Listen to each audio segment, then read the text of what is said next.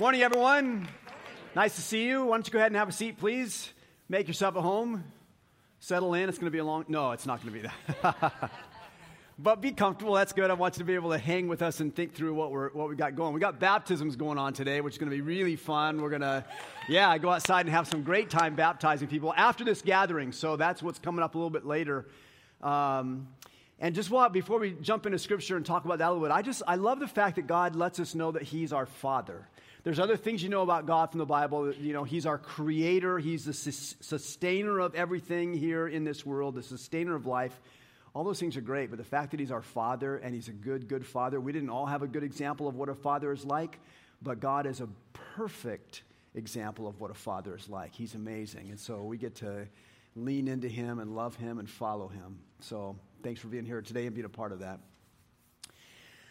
Do you ever shop at thrift stores? Yeah? How many of you love to shop at thrift stores?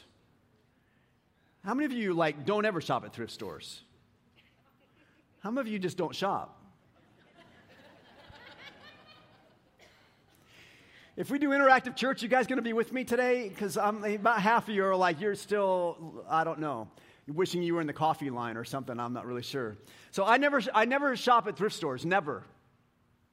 And it's not because they're bad. I don't think they're bad. In fact, I take stuff to the thrift store. I let them sell it. They can have it for free and then sell it to you, you who shop at thrift stores. That's great. I just never shop at those. And the reason I never shop at them is because I grew up wearing hand-me-down clothes all the time.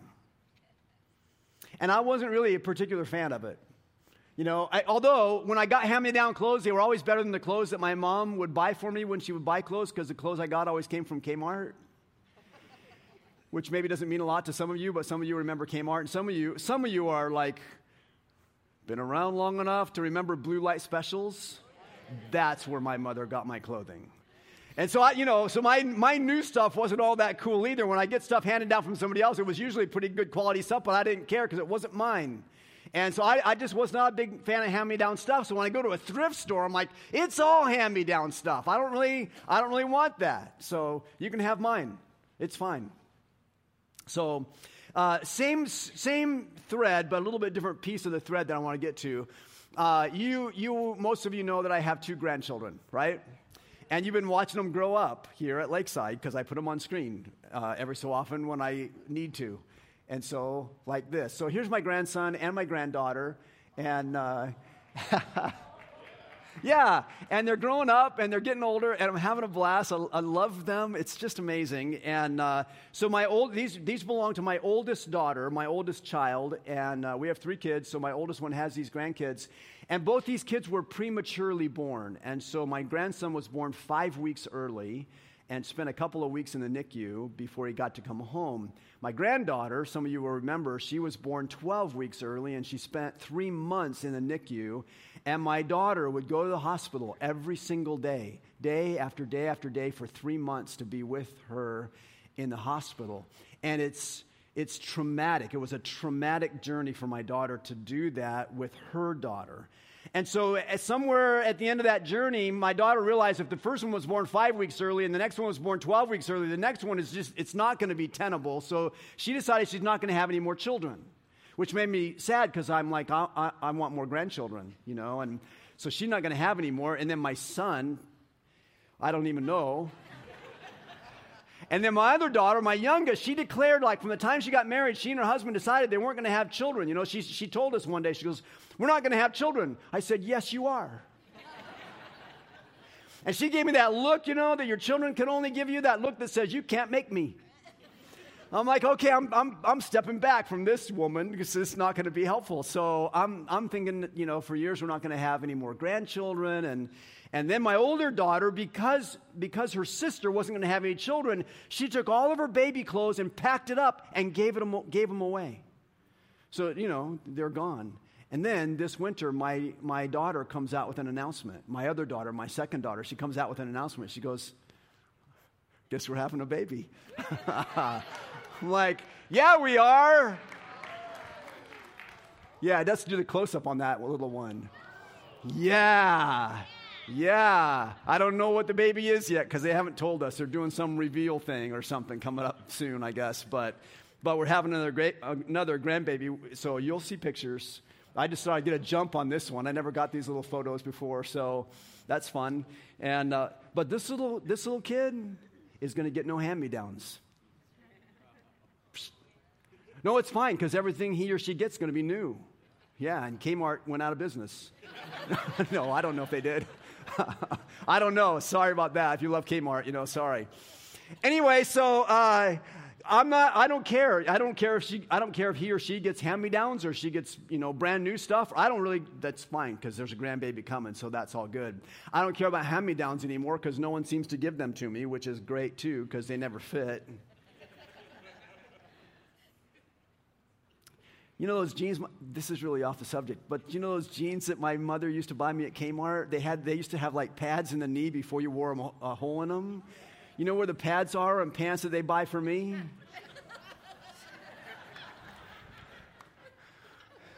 My jeans came with shin guards.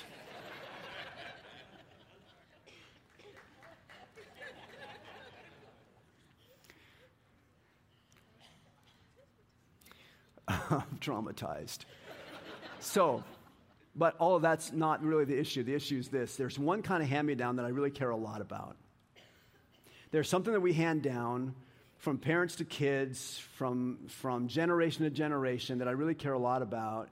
And it's this thing that nobody talks about in our world, really, but pastors and theologians. It's this thing called sin.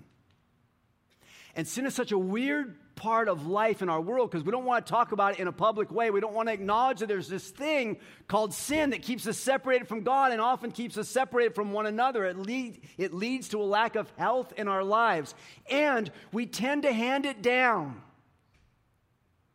We get it from our parents who got it from their parents who got it from their parents. And some theologians actually call it hand-me-down sin. And it shapes us, and it wounds us, and it hurts us, and we just keep handing it down. Sin kills everything it touches. That's why the Bible says the wages of sin is death. The wages of sin is not a headache. The wages of sin is not a tummy ache. The wages of sin is death. And yet we keep handing it down to the next generation. I worry about that kind of hand-me-down. I worry about it for me. I worry about it for you. I worry about it for our children. So I want you to see some stories from Scripture today that relate to this. The first one is found, it's not really a story, it's more of a commandment. It's found in Exodus chapter 20. So if you have a Bible and you want to look this up, Exodus chapter 20, verse 4. If you got your smartphone, you can pull out the YouVersion Bible app and follow along with that. We've got some notes in there for you.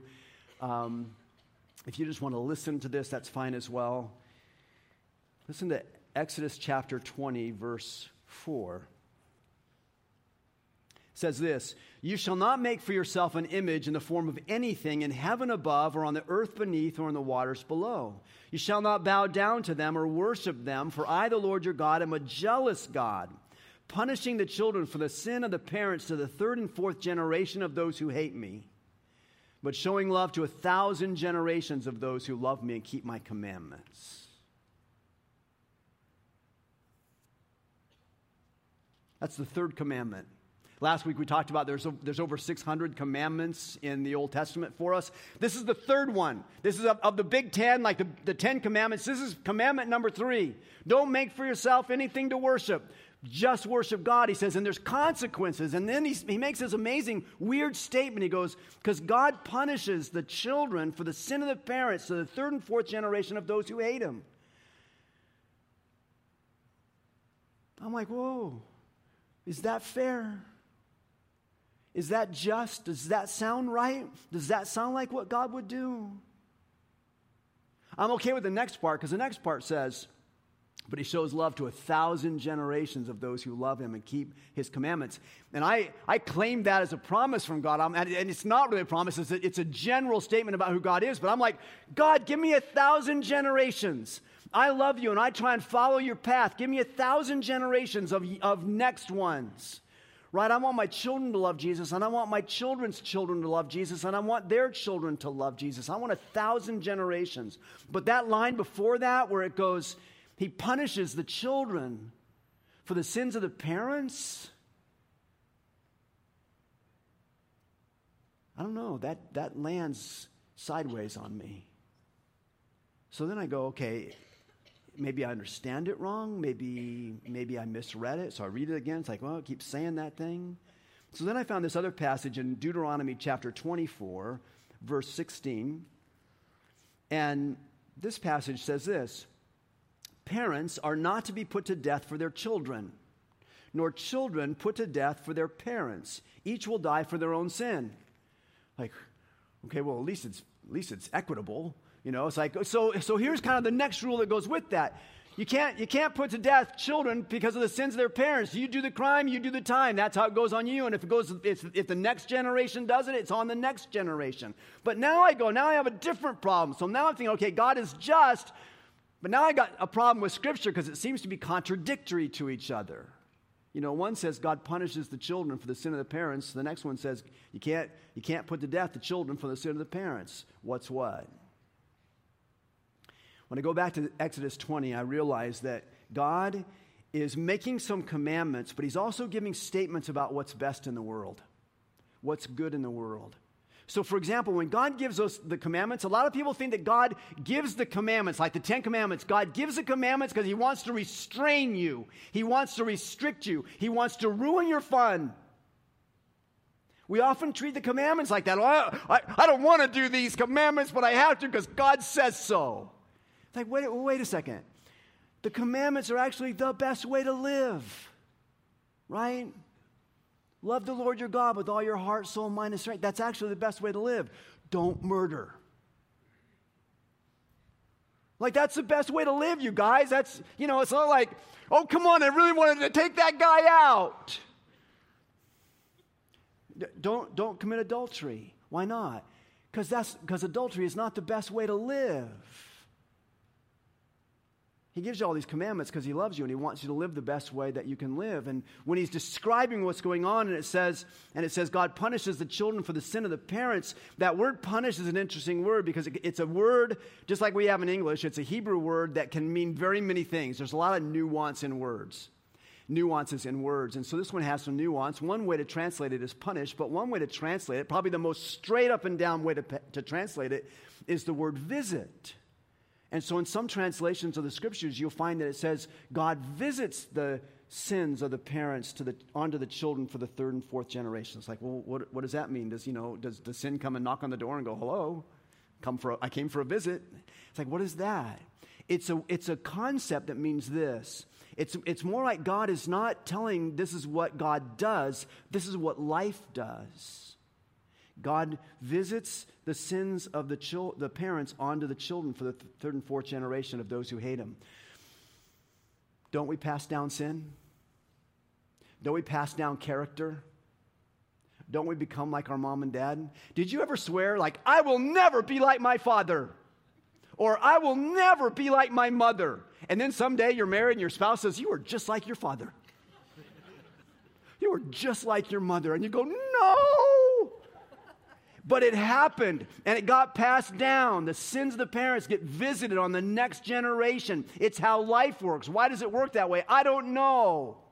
But you live with them, and you watch them, and you pick up things. And so alcoholism passes down through generations. Sexual sins pass down through generations. Money sins pass down from generations. Addictions pass down through generations. It's hand-me-down sin. It's how life goes.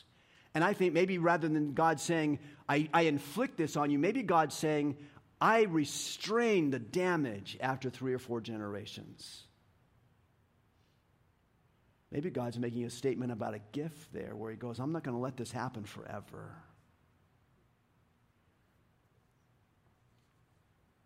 But we watch that brokenness get handed down. Pain gets handed down. Fear gets handed down. Grief gets handed down. Shame gets handed down. And they all affect us. They all color us.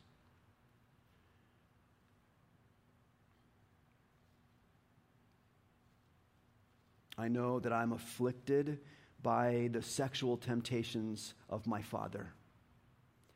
I know that I'm afflicted by the prideful temptations of my mother and of her mother before her. I see it. I watch it. I deal with it. Like height, like eye color, like noses and chins, we pass down sin.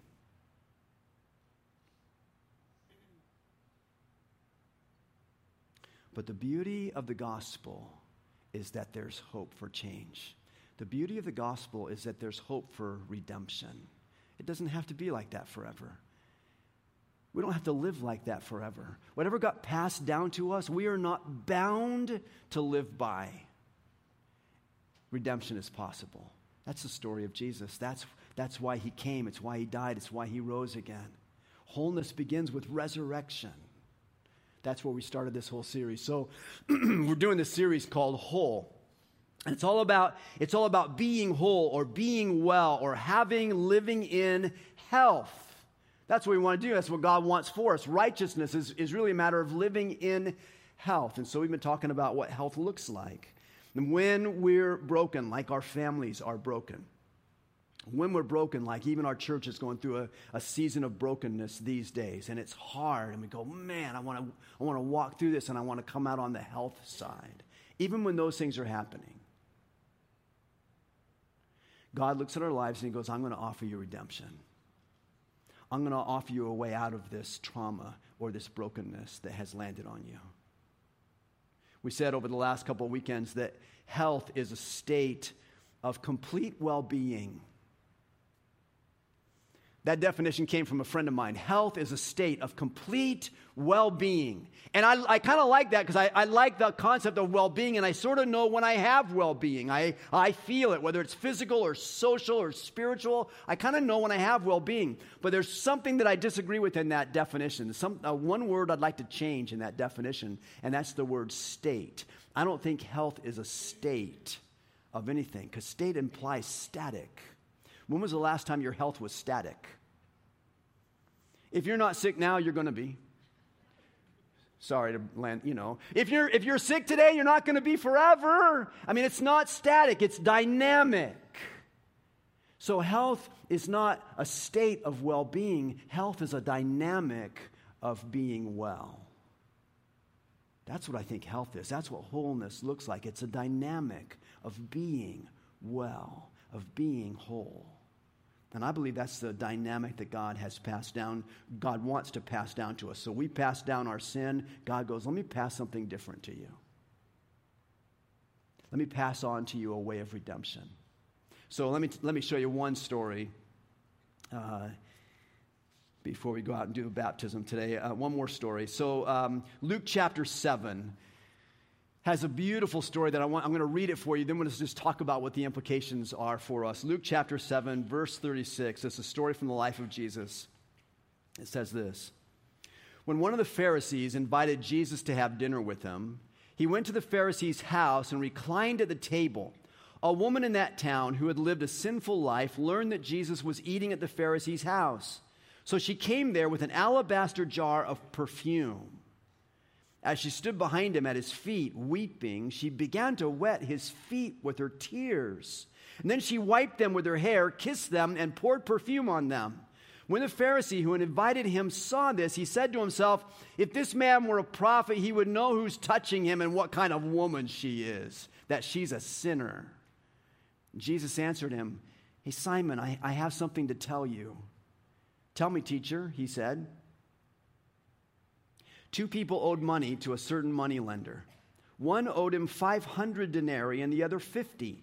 Neither of them had the money to pay him back, so he forgave the debts of both. Now, which of them will love him more? Simon replied, I suppose the one who had the bigger debt forgiven. You have judged correctly, Jesus said. Then he turned toward the woman and said to Simon, do you see this woman? I came into your house. You didn't give me any water for my feet, but she wet my feet with her tears and wiped them with her hair. You didn't give me a kiss, but this woman, from the time I entered, has not stopped kissing my feet. You didn't put oil on my head, but she has poured perfume on my feet. Therefore, I tell you, her many sins have been forgiven, as her great love has shown. But whoever has been forgiven little loves little. Then Jesus said to her, your sins are forgiven. The other guests began to say among themselves, who is this who even forgives sins? Jesus said to the woman, your faith has saved you. Go in peace. Be well.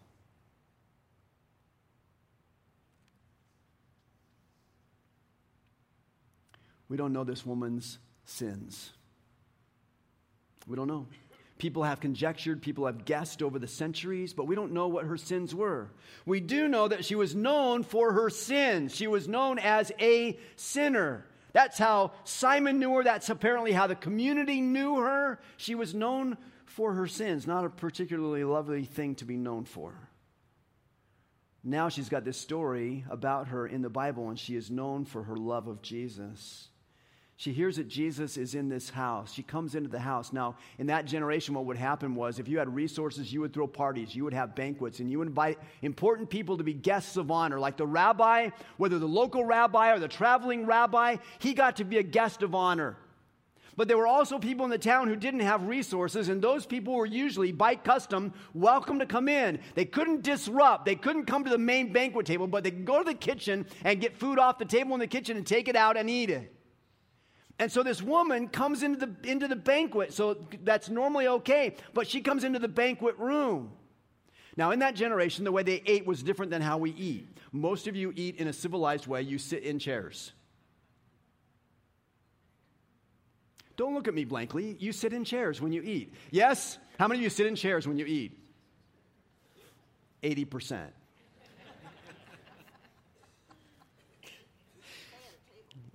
Yeah, at a table. So in that generation, what they did, they reclined. It says it in the story. When they were reclining at the table, what? Nobody lays down at the table. Lies down? Nobody's horizontal at the table, right? So that's how they were. They would come in. If your children tried this, you'd discipline them, like sit up straight. No, they'd come in and they'd lie down on their left side. They'd lean up they prop themselves on their left elbow, and they would eat with their right hand. What's problematic is drinking. Because you're sideways. So I don't know how they drink and everything doesn't just leak out the side. I don't know how that works. If you're drinking milk, you end up with a half a milk mustache, going down the side. I don't know how it works. But you're leaning over, and the next guy next to you at the table, he's got his back to you because he's leaning over, and it goes around all the way around the table.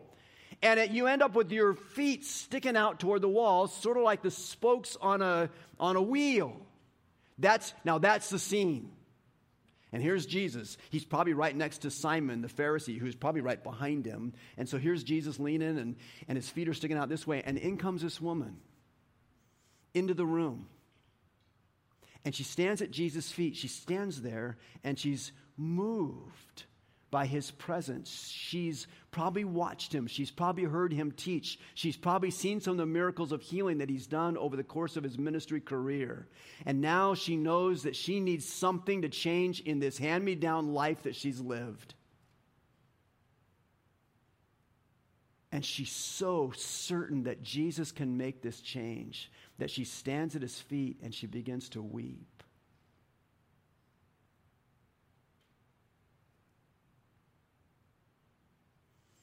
And as she weeps, her eyes begin to fill with tears. And then they overflow the lids. And they begin to run down her cheeks, and they drop off her chin, and she's just weeping. And the tears are falling to the floor. And suddenly, to her horror, she realizes that the tears are not falling on the ground. They're falling on the feet of the rabbi. This would have been a horrible offense for her, that her tears would fall on the feet of the rabbi, and she's horrified. And so now she realized her tears have been falling on Jesus' feet, and she drops to her hands and knees to be able to somehow wipe his feet and get those tears off of his feet. But then her hair falls down off her shoulders, and it lands on her feet, and this is all inappropriate. She can't believe this is what's happening, and she's trying to wipe off his feet and the tears off her feet, and then she's got her hair in the way, and now she's wiping off the tears with her own hair, and it's all broken, and it's not supposed to be that. This is not how she dreamed it up when she walked in. She's got this jar of perfume, and it was designed for Jesus' head, but she can't even figure out what to do now, so she opens it up and she pours it out on his feet.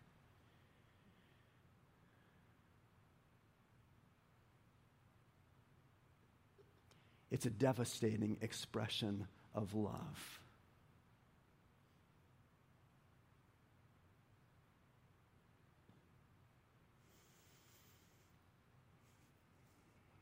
Meanwhile, Simon's over here lying down next to Jesus at the table. And he's watching the whole thing because Jesus is over here, and here's Simon the Pharisee. He can see the whole thing, and he's disgusted. he starts saying to himself, maybe under his breath, maybe in his head, I don't know.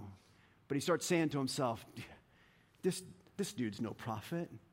If he were a prophet, he would know what kind of woman this is. He would know what kind of woman is touching her, and this is just wrong and disgusting. And so he's disgusted with the woman, he's disgusted with Jesus, and he's telling himself all this stuff. And then Jesus says, Simon, can I say something? You know, Simon's like, sure, of course. What's he going to say to me? I'm a Pharisee. I'm Simon. I'm good. So he goes, sure. What do you have to say? Jesus goes, there were two poor people who needed a loan. They went to a money lender to get money. One needed $50. One needed $500. When the time came to repay those loans, neither the $50 borrower or the $500 borrower could repay the debt. So they went back to the money lender. Now, what do money lenders do?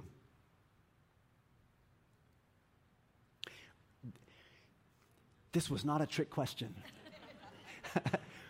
What do money lenders do?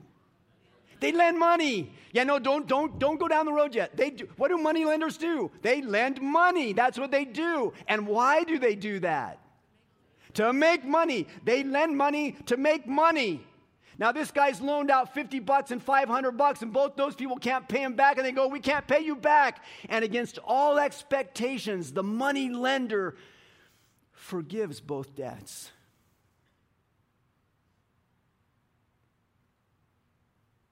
That's not what they do. That's not what money lenders do. They're not in business to do that. Against all expectations, he forgives both debts. Jesus says to Simon, which one of those two debtors you think loved the money lender more? Simon had to guess because he didn't know. He goes, I suppose the one who was forgiven more. If he knew that he'd been forgiven more, he would have known the answer. He said, I suppose the one who was forgiven more. Jesus says, that's right. He says, do you see this woman? When I came into your house, you gave me no water for my feet. The custom was that you would wash people's feet when they came into your house as a sign of hospitality to them. He says, you gave me no water for my feet, but this woman has dripped her tears onto my feet. And Jesus moves in to redeem a horrible situation, horribly shameful for this woman. He says, she's poured her tears out on my feet. He said, when I came in, you gave me no kiss. That was the custom. That was a custom of greeting. Give a kiss. They do it. We even do it today in Hollywood, like, welcome. We're glad you're here. You gave me nothing. He says, she hasn't stopped kissing my feet since she came in. He said, you gave me no oil to anoint my head as a sign of blessing. But she poured out expensive perfume on my feet. She loves much because she's been forgiven much. You love little because you didn't think you had anything to be forgiven for. The only sin that cannot be forgiven is the one you don't think is sin.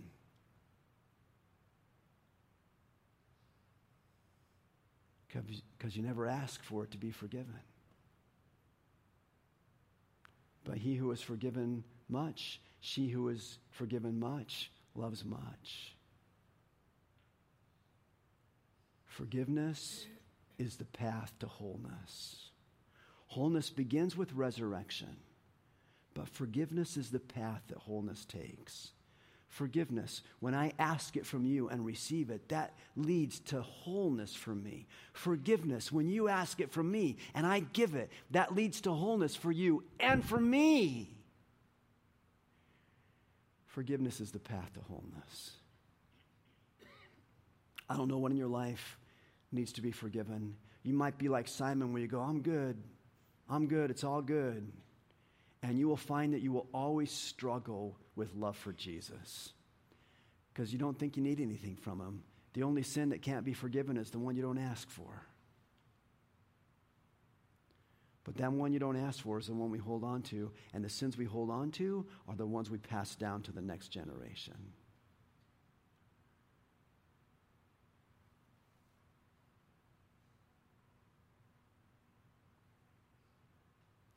What in your life needs to be forgiven? What do you need to ask for? And what in someone else's life, whose life touches yours, what in their life needs to be forgiven? When you forgive them, you release them and you make them whole.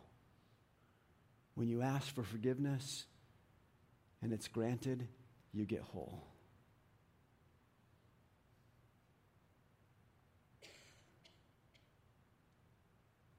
And then you learn quickly to love much. Jesus, I pray for us today.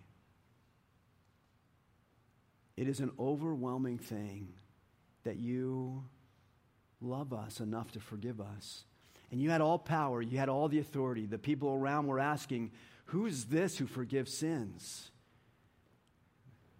Lord, you're the Son of God. You forgive sins. And so thank you for that. Lord, thank you for the forgiveness you've given to me. My sins are great. I know how to polish them up like Simon did, but I know my sins are great. Lord, I look around the room and I pray for everyone who's here that you would let us acknowledge that our sins are great and let us lean into you for forgiveness, knowing that you'll say yes to us, knowing that you'll answer us.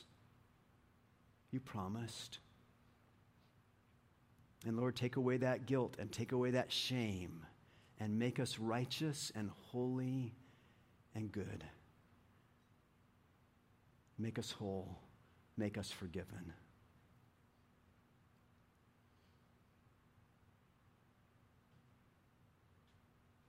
Jesus, with everything we have, we say thank you to you. Amen.